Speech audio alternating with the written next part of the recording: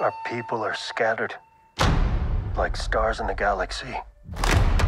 What are we? What do we stand for?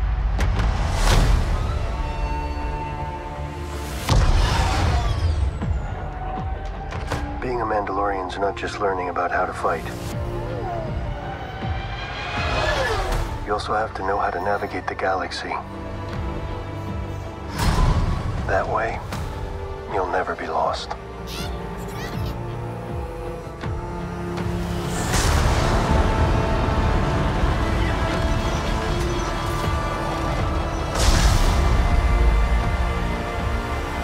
I'm going to Mandalore so that I may be forgiven for my transgressions. May the Force be with you! This is the way. There's something dangerous happening out there. And by the time it becomes big enough for you to act, it'll be too late.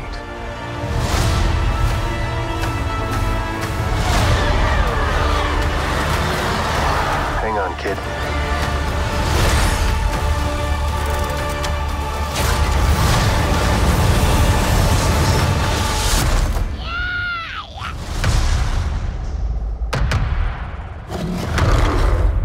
This is the way.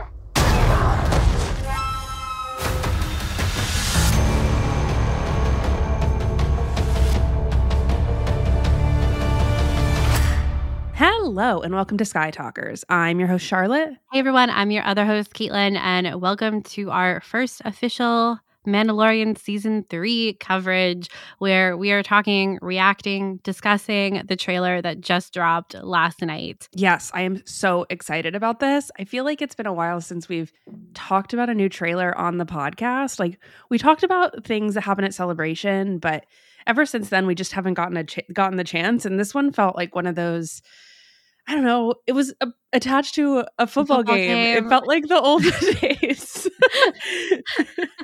I don't know. So it was really exciting. And I felt like I was on my phone for like 3 hours after it dropped, just like soaking in the opinions and people's screenshots and things like that. So Yeah. I'm really excited to talk about it and just kind of like go back to our roots of speculation. Let's do this. Let's go. What'd you think of it? I thought it was really good. It was really fun. I think something we talked about after the, I guess, teaser trailer we saw at Celebration was that this season, I don't even know if we talked about it because I can't remember if we wanted to like give any spoilers or anything, but like that it looked like more colorful in a lot of ways. And I think we see that in this trailer, and that we're going to new places, returning to some old pit stops, you know, that feels very Mandalorian. We've got Navarro, it looks like, back, but Coruscant, I think everyone was talking about Coruscant last night, and seeing it in The Mandalorian is going to be so great. I'm so excited. I am too. I think seeing it in Andor was really special, but I think seeing it post Return of the Jedi is also going to be really great. And I don't know, I feel like there's a lot of stuff to discuss about Mandalorian Season 3. Like, I don't know. Let's get started. Well, let's talk about before we dive into speculation, let's talk about where we left Din and Grogu at the end of Season 2 of The Mandalorian, and, you know, also the Book of Boba Fett. But, you know, the end of The Mandalorian Season 2 is when Din and Grogu are separated, right? And of course, we know that story is they're reunited in the Book of Boba Fett. But what else was going on at the end of Season 2 of The Mandalorian?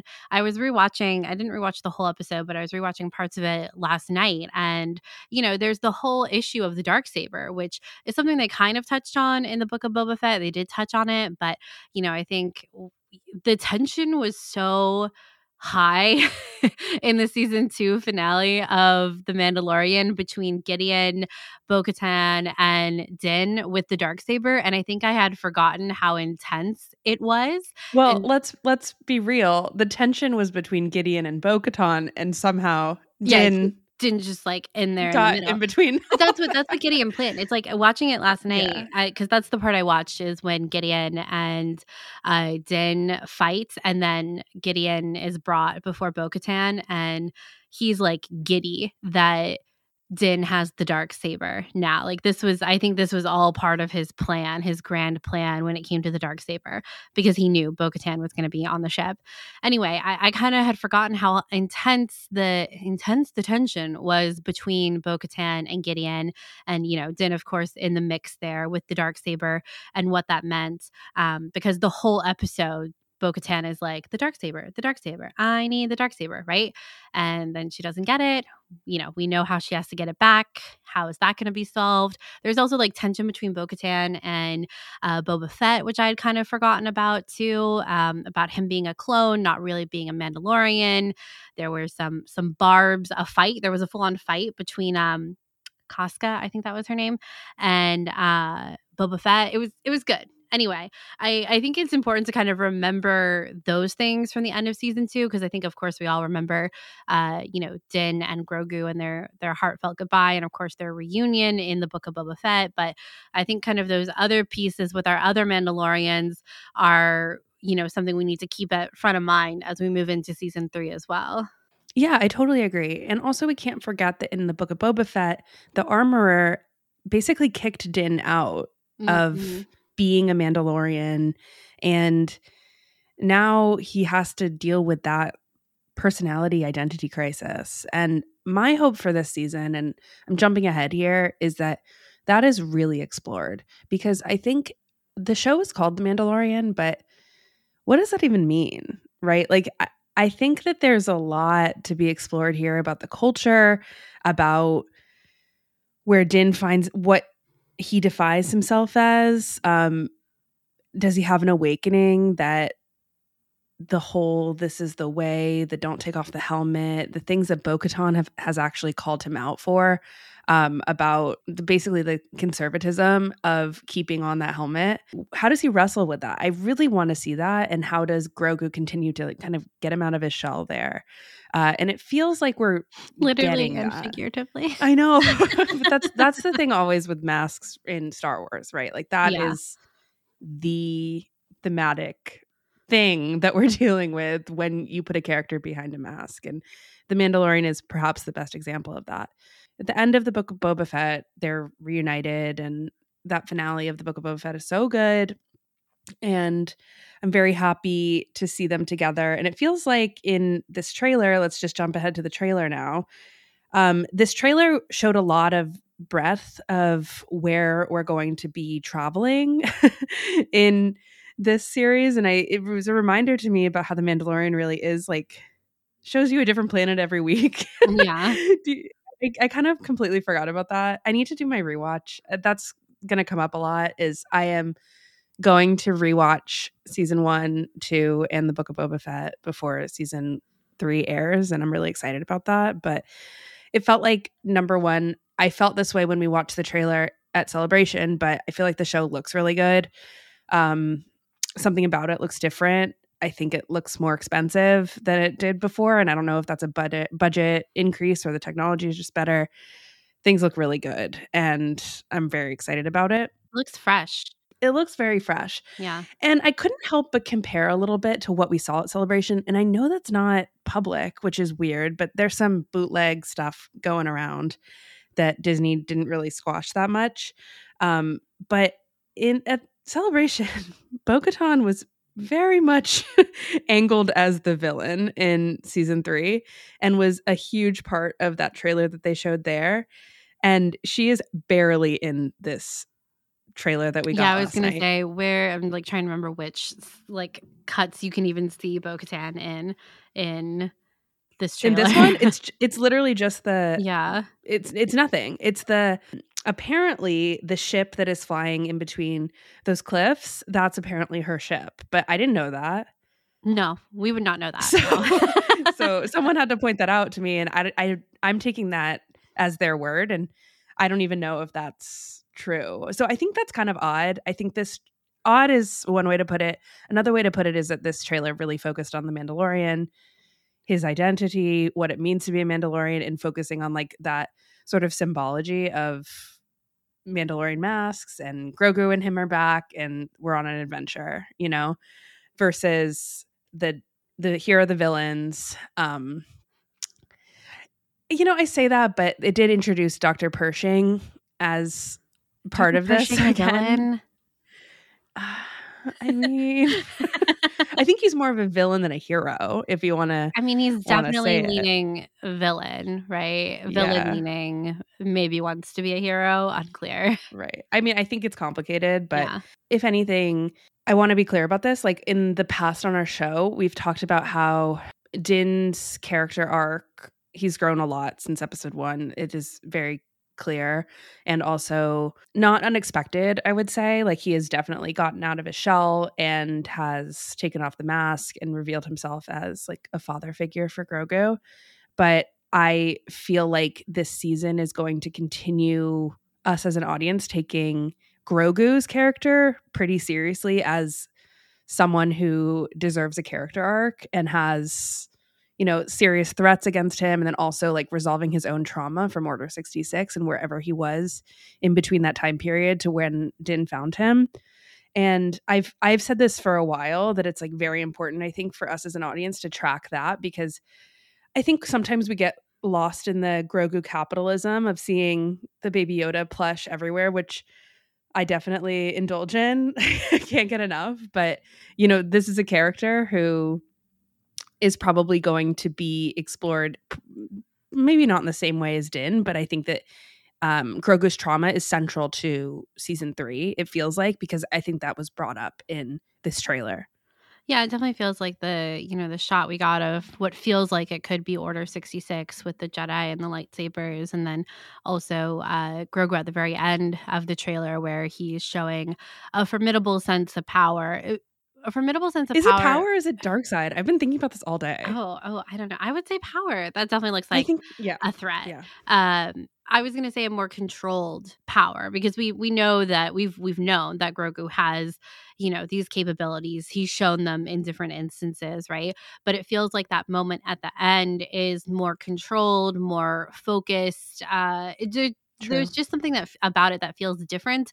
It feels older. And I think a lot of people, I saw people talking about this online about how he still looks, like the baby, kind of like those baby sounds and stuff like that. And I mean, I don't know. I'm kind of like, what do we expect? Because we know that Yoda, that species, is slow growing. So I don't expect to see massive changes in how Grogu looks necessarily year to year when, he's, 53 years old now and still looks like a baby. Like I think it's going to take him a while to, physically look pretty different, I think. So for me, we're used to the baby Grutification. Yeah, exactly. So to me, that doesn't really bother me, but I think seeing, that change of power and like you were talking about that kind of character growth, I do think we'll see that this season. And I think to kind of touch on Din and, the culture of Mandalore, I think that's something a lot of people have been wanting out of this show that we've just kind of gotten, bits and pieces kind of that we're piecing together throughout these past couple of seasons between The Mandalorian and the Book of Boba Fett. And it really feels like this season we're going back to Mandalore, right? And we've got Bo-Katan, we've got Din, potentially Boba Fett. We didn't see him in the trailer. This is an aside, but I think it's interesting to think who we didn't see in the trailer, like Gideon, right? And Boba Fett, didn't see them in the trailer. But so just gonna add that in there. But I think, going back to Mandalore and this whole line from Din of, that I may be forgiven my transgressions, I think this is all leading into this larger story arc of Din and his character development overall. You and I from the very beginning have been talking about, where does this story leave Din and Grogu? When we put the Mandalorian on the shelf, where will we leave him? What is his understanding of Mandalore, of culture, of being, in a family unit? Is it always about the helmet? And we've seen them kind of questioning this throughout the past 2 seasons. I think probably my favorite episode of The Mandalorian, The Believer, where what's his face? Can't think of his name right now. I also will be doing a Mandalorian rewatch before Bill season 3. Burr. Yes, thank you. What's his character name though? Yeah. You guys know who we're talking about. But that episode, The Believer, is so great because Bill Burr's character, like, really calls out the hypocrisy of a lot of the Mandalorian's rules, until of course the very end when Din does take off the helmet when it means the most. And I think, sorry, I'm like getting ahead of myself in my speculation and in Go in for my it. theories. But a critique I had, especially in season 1, was that I felt like Din's character development, to me, it felt really stagnant, really slow. And you can go back and listen to those episodes if you want, where I feel like I talked about that a lot. But I think we had to go through these kind of 2.25 seasons, talking about those episodes in Book of Boba Fett of Din season 1 being introduced to this lifestyle of being a father. And then season 2 was all about him realizing that was his priority. We end season 2 with Din saying, you can do whatever you want. I don't care. You can take the Darksaber. You can take Bo-Katan to Gideon. He's like, I don't care what you do. The kid is my priority. So now we've got Din at this moment where the kid is his priority, but it took him 2 seasons to get there. And so now we can really start to address, okay, what does it mean to be a father to Grogu? And how does it relate to my own lifestyle as the Mandalorian and what I know to be true, quote unquote, about Mandalore, now that I have all these other different perspectives? I feel like I'm kind of not connecting the dots the way they're connected in my head. But it's like now when we look back at the show as a whole, when we put it on the shelf, I think kind of these seasons with Din's character development will make a lot more sense. And I can kind of see that bigger picture forming now as we're leading into season 3 and what I assume will be a season a lot about Mandalore and the culture of Mandalore, and really starting for Din to question and to maybe reject some of the things that he's grown up to believe about Mandalore, or really begin to question it for himself. Like with that line, right, of be forgiven for my transgressions. I think you and I are like, what transgressions? What transgressions? And it's like, okay, is Din going to get to that point, or is he going to continue down this path of like really, I guess I would call them like the fundamentalist Mandalorian, for lack of a better word? Is he going to continue further down that path, or is he going to see that, oh, maybe that's not actually what it is to be Mandalore? It doesn't have to be my Mandalore, especially now because technically he has the Darksaber and he rules Mandalore, can make the rules. Mandalore doesn't exist. Like, it's Ash. We see this in the trailer. It's an interesting thing to think about it when you think about how obsessed Jon Favreau is with the hero's journey, and where does this all fit in, and what sort of story are we going to see that is some sort of adaptation of the hero's journey, right? We talk about this all the time, I feel like, and there's a sense of atonement that comes within the hero's journey, and him just saying being forgiven of my transgressions, I feel like that's him trying to do that step, but perhaps he won't get there, but instead will return with a different type of elixir, which is the end of the hero's journey where it all repeats again.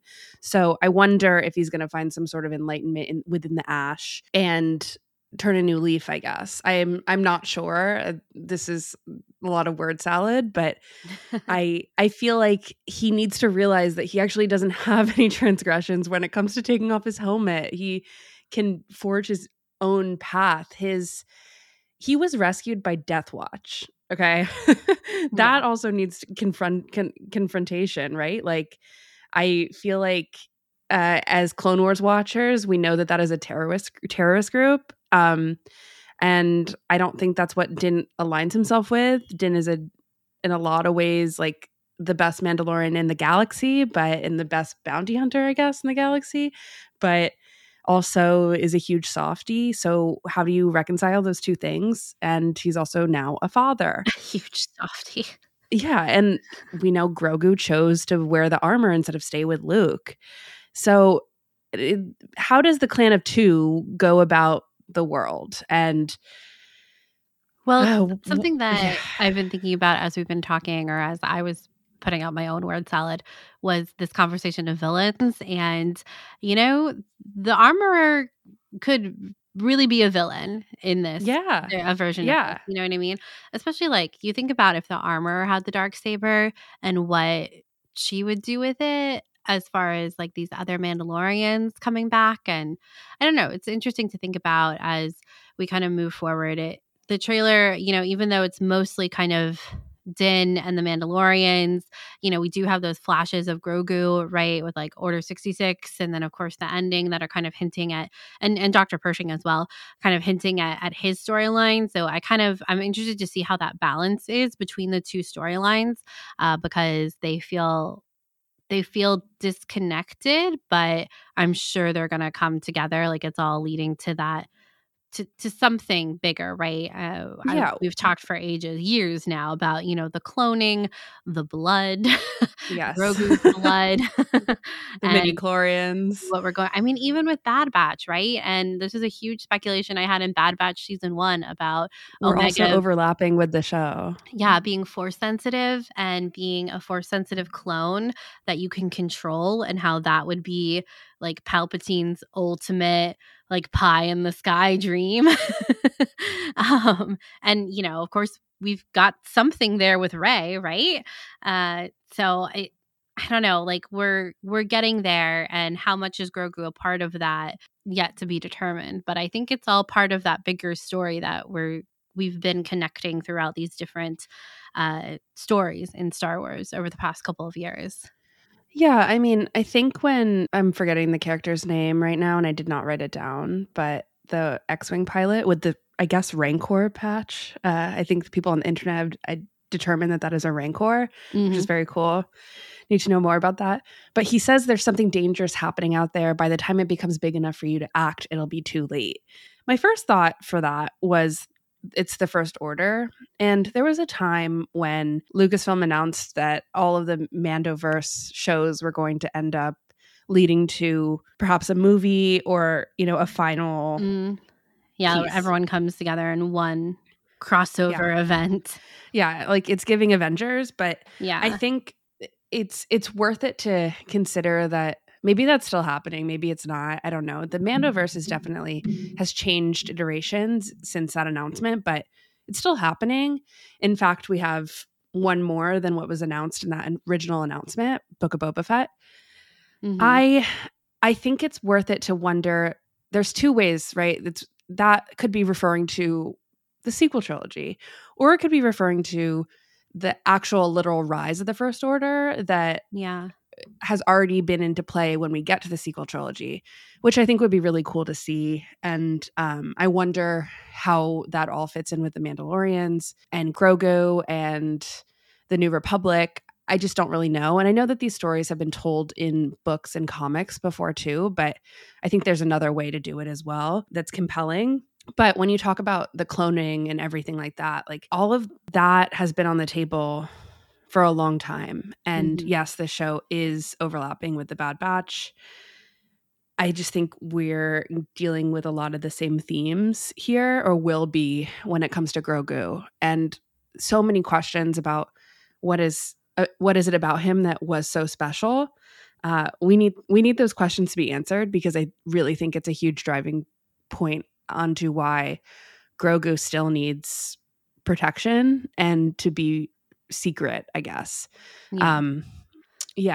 Because I think that becomes Din's burden, right? Now that he has Grogu to take care of. Yeah. What was it? I think it was in season 2 or something about Grogu being in hiding. I think it was when throughout his conversations with Ahsoka at some point where he talks about Ahsoka says he should go into hiding or something like that, or let his powers fade. I can't really remember the conversation. It might not have even been Yeah. She says let his powers fade. It'll be better that way. Okay. Yeah. And Din says something along the lines of like, it doesn't matter. They're still hunting him. Like that doesn't even matter. He can't disappear. They're still going to search for him. So I think he knows that, you're right. It is his burden, and it's something that he obviously has taken on for himself. To kind of round it out, I just wanted to point out what Gideon says at the end of season 2. He says Grogu's blood has rare properties that have the potential to bring order back to the galaxy. So ominous. Yes. And I think we saw that explored with those mech droids that were at the end of season 2 too. Yeah. That, Gideon was creating something that they weren't even droids. They were. Thank you. I wanted to bring this up when we talked about Din. because they were once human. It was like a Yeah. grievous thing. And they say, I think it was Gideon who said, no, it was Dr. Pershing who said, he said the human was the last weakness to conquer when it came to those droids, mech droid, like what do you even call them, right? I know they have a name, I just can't remember it. But that phrasing of the human inside was the last weakness to conquer. I think, the comparison to Din inside his own armor, like being inside the armor, it's a concealment, right? In our conversation of his characterization, and he can't stay locked away behind that Beskar armor forever, or else does he lose his humanity? And is Grogu the one bringing out his humanity? Yes. Yeah. Anyway, Yeah. sorry, I know that was absolutely. an aside back to our Din conversation, but I didn't mean to derail from what you were going to say about those guys. It's all important. I feel like it's been a while since we've talked at length about like what the purpose of a show like The Mandalorian is. Even when the Mandalorian story was intertwined in the Book of Boba Fett, we didn't get to talk about it as at length as we get to right now. And it's been a while. It feels good to like be reunited with a lot of these concepts that we used to speculate about a lot and still don't really have a ton of answers, but like have so many interesting threads. And I know that that's why some people get frustrated with The Mandalorian, specifically season 2 of The Mandalorian, because it felt, like you said, a little meandering or slow in terms of his character journey. But I do have faith, and maybe it's misplaced, but I don't think it is, that a lot of these threads will be resolved in the various shows, but mainly in The Mandalorian. And it feels like this season is going to be the season in which a lot of that is brought to the surface. And I'm really excited about it. Yeah, it really makes me wonder, of course, like the 2 Mandalorian episodes in the Book of Boba Fett has still, for as good as much as you and I both like those episodes, they still really felt kind of like a question mark. And I think as we see this season play out, I think, we can kind of see the bigger picture of wanting to have Din and Grogu already reunited by the time we start The Mandalorian. It's still, yeah, like the entire Mandoverse, like I'm interested to see, right, when we do put it all on the shelf, how these pieces are all kind of fitting together to justify is the wrong word, but perhaps better connect why we would put those episodes in something like the Book of Boba Fett. And are we now going to see Boba Fett back in the Mandalorian? You and I certainly thought so by the time we got to the end of the Book of Boba Fett. Fennec as well. I need to see more of both of them. So yeah, I'm really interested to see how kind of these pieces continue to be put together when we're looking at the Mandoverse as a whole. And is it all hinging on Din and Grogu ultimately, right? When we look at this larger concept of the Mandoverse, I mean, we call it the Mandoverse for one thing, or I don't know. I don't really know where I was going with that, but no, I think it is. Yeah, I think it is. Yeah, I think you have characters that are all sort of have made contact with Din, right? That are now part. I think it all comes back to them. Yeah. So then what is the ultimate why back to them specifically? Is there a greater story reason that we're getting to? Is it have to do with why Grogu is the special? Or is it just because they were first in the live action lineup? And I think it's both. It's just kind of how the chips fell. And they didn't want to make season 3 10 episodes. So they, put Grogu's reunification and his whole little Jedi training school in the Book of Boba Fett. These are good questions, and I hope we get answers to them at some point, because it's good to hear these reasonings from the creative team, if not so we can talk about them intellectually to a certain level, because I know some people don't like those choices, and it would be great to have at least a reasoning of here's why, and okay, I don't like it, but at least you told me. Yeah. Well, hindsight. I think that has been talked about in some behind the scenes specials, but less thematically than I think that you and I would like. Yeah. And of course they can't do that until, these other pieces are told. So, I think if Star Wars has taught us anything, we can wait until the bigger picture is complete. And, we only had a total of 40 45 years with, the Skywalker saga. So this like blip of time with the Mandalorian, relatively speaking, is fine. But I'm looking forward to seeing how things are connected. And I really do hope we see Boba Fett and Fennec in the Mandalorian at some point this season. Yeah, absolutely. Also, let's get in. I mean, we're speculating. This is what we do. Okay. But let me talk about the main takeaway that I had from the trailer. And that was there's a bar filled with droids. Okay. The droid bar. I can't. I feel like it's so funny and cool. And the moment I saw that, I was like, yes. Here's the thing that I love about The Mandalorian. It's so wild and weird, and they just cram as many weird little aliens and weird little guys as they possibly can in these shows. And it's always like a fun little scavenger hunt to find the weird little guys. And the droid bar just seems really like a fun concept and an evolution, I guess, of droids having their own rights, I guess. And I am excited to see it. I loved it so much. And there's battle droids in there. There seems to be a 000 in there. I don't know if it's 000, but that would be so cool. And I don't know. I feel like it's so great. I also feel like there were some new looking droids. There was the droid that was driving Pershing Speeder on Coruscant looked a little updated, a little new, and yeah, I was like, I don't know. I've seen a droid like that somewhere else, but I couldn't. Maybe an animation. Yeah, that's where I thought. Like a Rebels type of droid, but I couldn't tell you. I really loved the turquoise R2 in that shot of the droid bar. He looks so shiny. All I could think about were shiny Pokemon, and I was like, I want that R2. Holographic. Yeah, holographic shiny R2. Like a Pokemon card.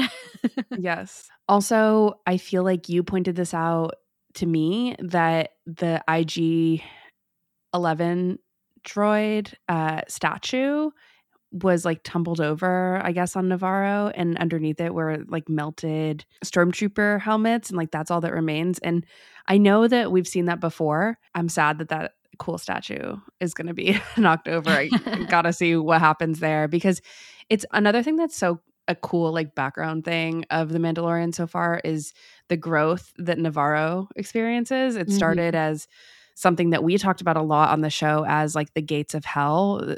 The entire gate that is in the beginning of the town on Navarro, I think, has some symbolic meaning. We've talked about this on season 1 of our discussions about how that planet was hellish. People were living underground in hiding. And then in season 2, it gets basically a facelift and a total revitalization where there's a school and the old bar. I mean, it's so cool, right? And yeah, it was so cute with the cookies. The cookies, the snacks. And it looks even better in the season just from the trailer. I mean, it looks like it's been, having some urban sprawl. We gotta love it. Do they have high speed rail though? That's when you know. Not yet. Yeah, I mean, I don't know. I can't say that. Yeah. Oh, okay.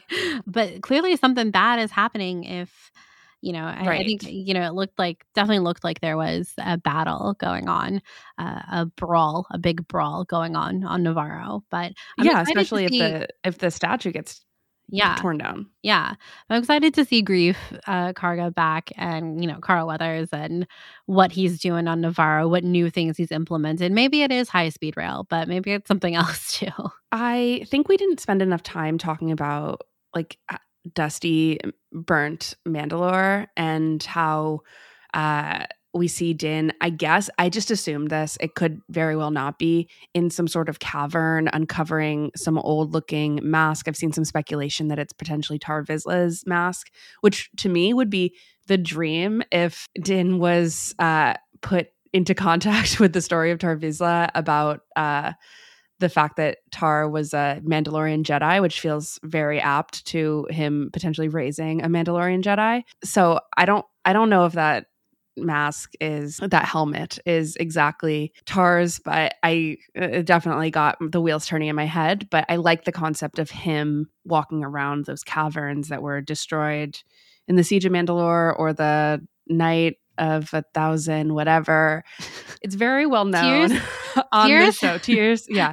It's very well known on the show that whenever there's don't like a know. Mandalorian history, it is so confusing to me. And I know that they purposely make it confusing. So I guess if there's one wish that I have for season 3 in terms of Mandalorian-ish, it would be to make me understand that a little bit clearer, because I've tried so hard. I know we've talked about this a lot before, but my brain just literally turns to mush. Like, Yeah.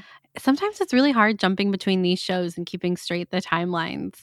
Every time we come into a Mandalorian discussion or the show, I feel like I have to actively remind myself, like, post Return of the Jedi, post Return of the Jedi. And then you go to Bad Batch and you're like, post Revenge of the Sith. Post Revenge of the Sith. Like, Yeah. okay, like Mandalorian is leading up to First Order. First Order. So keeping track of the Mandalorian timeline is, I can't do it. I can't do it. And But you know who can? Dave Filoni. And Bryce Dallas Howard, because she has Dave Filoni's notes. That's what I was going to say. I hope that in the art of The Mandalorian season 3, Phil Sosak, if you're listening to this, please put the timeline, Bryce Dallas Howard's timeline, into the art of The Mandalorian season 3. That's all I want. That's not all I want. I also want the unblurred World Between Worlds concept art, but this would be a great start with The Mandalorian timeline laid out. Someday. One day. And I feel like they'll give it to us at some point in The Mandalorian, or either after The Mandalorian ends. If you're not going to give us the timeline in The Mandalorian, when else are you going to give it to us? I forgot to bring this up when we were talking about Pershing and the concept of cloning, but there is a scene in the trailer where Din and Grogu are entering, some planet, and there's like so much rain, and immediately I was like, oh my god, it's Kamino. And that would be crazy if he went to Kamino and then there was like nothing there at Tapoka City or something like that. I don't know. They rebuilt it? Oh, they could have rebuilt it because of, like you said, it has been some time since it exploded. But in the Bad Batch, if you're not a Bad Batch watcher, but some things have happened in the time. I guess. Yeah. I don't know. I feel like they have to go it's back all and relative. Salvage something from Kamino, that would be super cool too. Yeah. Yeah. But we know that I don't want to get into Bad Batch spoilers, so I'm not for people who haven't watched it yet. So not gonna touch on that. But just know the wheels are returning when it comes to Bad Batch and The Mandalorian. Yes. So if you're not watching spiritually, if you're not watching both, you're kind of missing out. So I'll just put that out there. But let's talk about the directors list, because boy, oh boy, am I freaking excited. There are some great directors attached to this season of The Mandalorian. We have back some people that have directed before. Bryce Dallas Howard is back. Carl Weathers is back, as well as Rick. I'm so sorry, I can never say his last name correctly. Famuyiwa. I always second guess myself.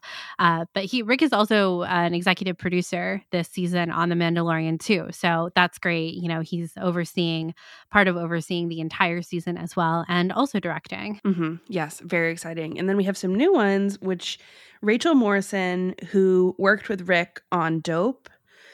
And I guess also Black Panther, right? Yeah, with Ryan Coogler. Yes, amazing. And then Lee Isaac Chung. I mean, this is so exciting because he is fresh off of directing Minari, which is amazing and was Oscar nominated.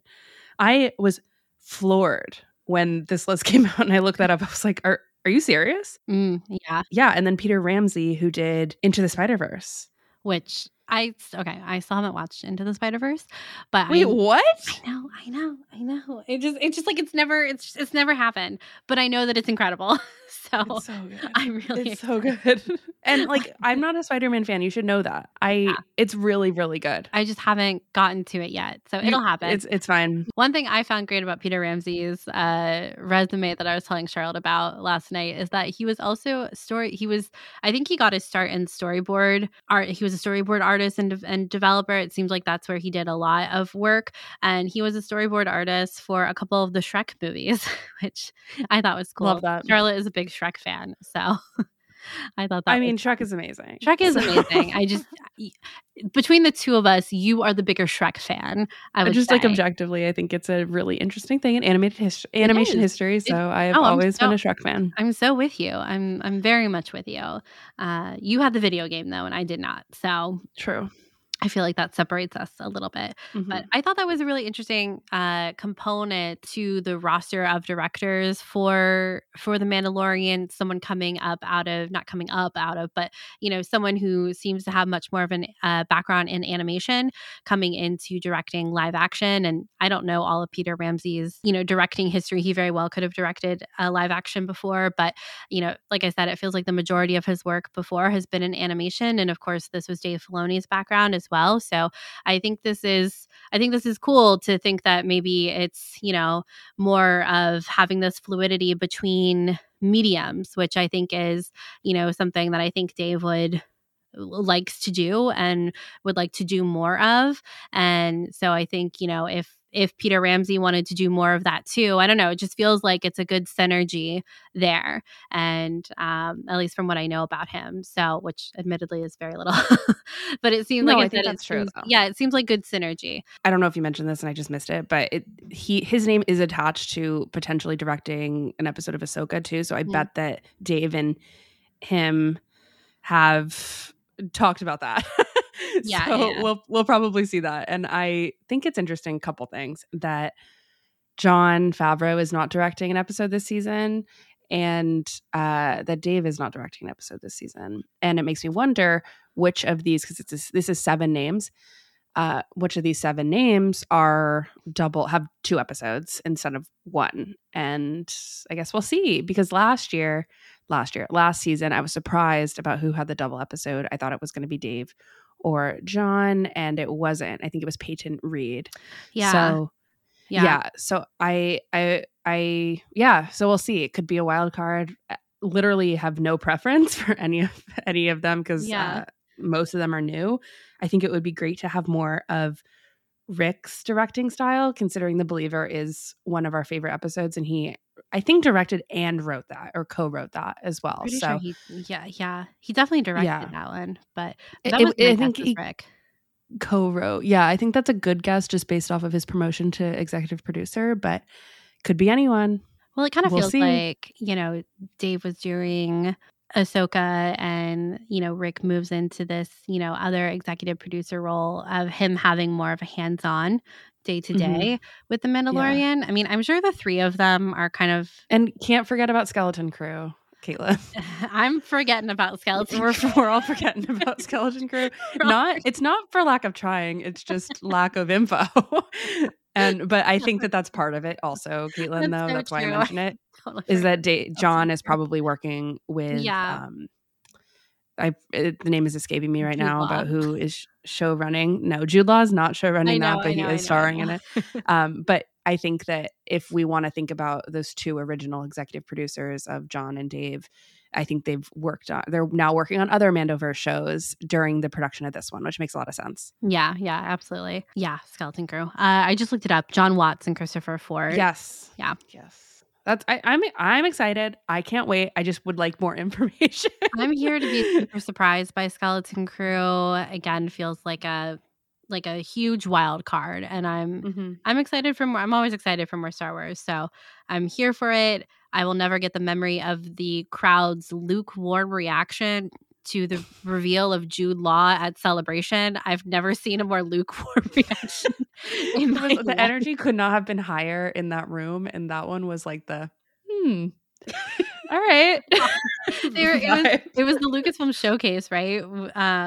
When this was revealed, and they were going through, all the shows. Just in case, if you aren't aware of what happened and you're listening at Celebration, the Lucasfilm Showcase was the biggest panel at Celebration where they're unveiling trailers, all of the stars are coming out, they're talking about new shows, et cetera, and they're talking about Skeleton Crew, and they bring out John Watts and Christopher Ford, I think, to talk about it. And everyone's like, oh, new show, big question mark, group of kids. And then they reveal that it's starring Jude Law. It really was just like okay. I don't know how to describe it. Whereas before it felt like everything else was just like ear-deafening cheers for anything coming down the line. But Jude Law was, lukewarm for some reason. And not to say that Jude Law isn't a great actor. He is. It's just funny. It's funny, and we're going to be laughing about it on the show probably for forever. So just so you're caught up. It's funny. I've actually met Jude Law before. Do you remember this? That I saw Hamlet in London. I know it wasn't. Yeah, when I was in high school. And he was great. He was Hamlet, and he was incredible as Hamlet. It was such a good production, and I am a Hamlet super fan, and I loved his performance of it. So I actually think of Jude Law with very high regard. It's just that moment was so funny. I just need to make myself clear that I actually do like Jude Law as an actor. I like Jude Law too. It's just it's just a weird moment, and anyway, weird in our memories. We spent so much time talking about Jude Law and why. Anyway, Pedro Pascal is the best. We're really living Pedro's world right now with The Last of Us back to back with this trailer release. It was like, whoa, Pedro is like running Hollywood, and I couldn't be happier. Yeah. I feel like this trailer, I don't think we talked enough about the flashback that we saw from Grogu's point of view. I saw some people speculating. We assume it's Grogu's point of view. Yes, we assume. Well, here's why I think it is, because you actually do get a shot of him with the lightsabers in his eyes right after that, or right before you see the Jedi with the lightsabers and someone coming through the door. Let's talk about it. Do we think Hayden Christensen could be making a flashback appearance as Darth Vader, Anakin Skywalker in this Order 66 flashback? I don't know. I kind of think it'll be a different situation. Mm-hmm. You think so? I don't know. I am like more like, I think Hayden is sort of always on these sets now. I feel like he's always around. So anything is possible now that he has signed this contract. I agree, but I'm just like, does it need to be Hayden, or does it need to be Anakin Vader? I don't think so. Right. Like, we're very well versed that Darth Vader goes back to the temple and, does a lot of bad stuff. Let me. I think we are well versed, but I always want to bring it back to the fact that people who watch The Mandalorian aren't necessarily huge Star Wars fans. This is true. And sometimes need a little bit of a reminder about what the heck, why is this so traumatic, and what do I know this from? Sometimes I think that maybe it would be good to That's a good point. Have that reminder. Yeah, that's a good point. I can see that. I respect that. Yeah, and like having a grounding of we're back in this time frame, and yes. Anakin doing this as Vader is probably a scene that a lot of people remember. Mm-hmm. Yeah. Yep. Okay. Especially because we've had a Luke Skywalker moment and even a conversation about his father in passing. I don't know. Could happen. I think it's on the table. We got Luke Skywalker. I definitely think it's on the table. Anything, I feel like anything, right? We've got Luke Skywalker. We had Hayden Christensen, circa Attack of the Clone. Like, literally anything is possible for who's on the other side of that door. I just doesn't, it of course doesn't need to be. Does it need to? Anakin. No. Yeah, no. Could it? Potentially. Yeah, it could always. I mean, you're in the temple at what appears to be Order 66. Number one guess is Darth Vader.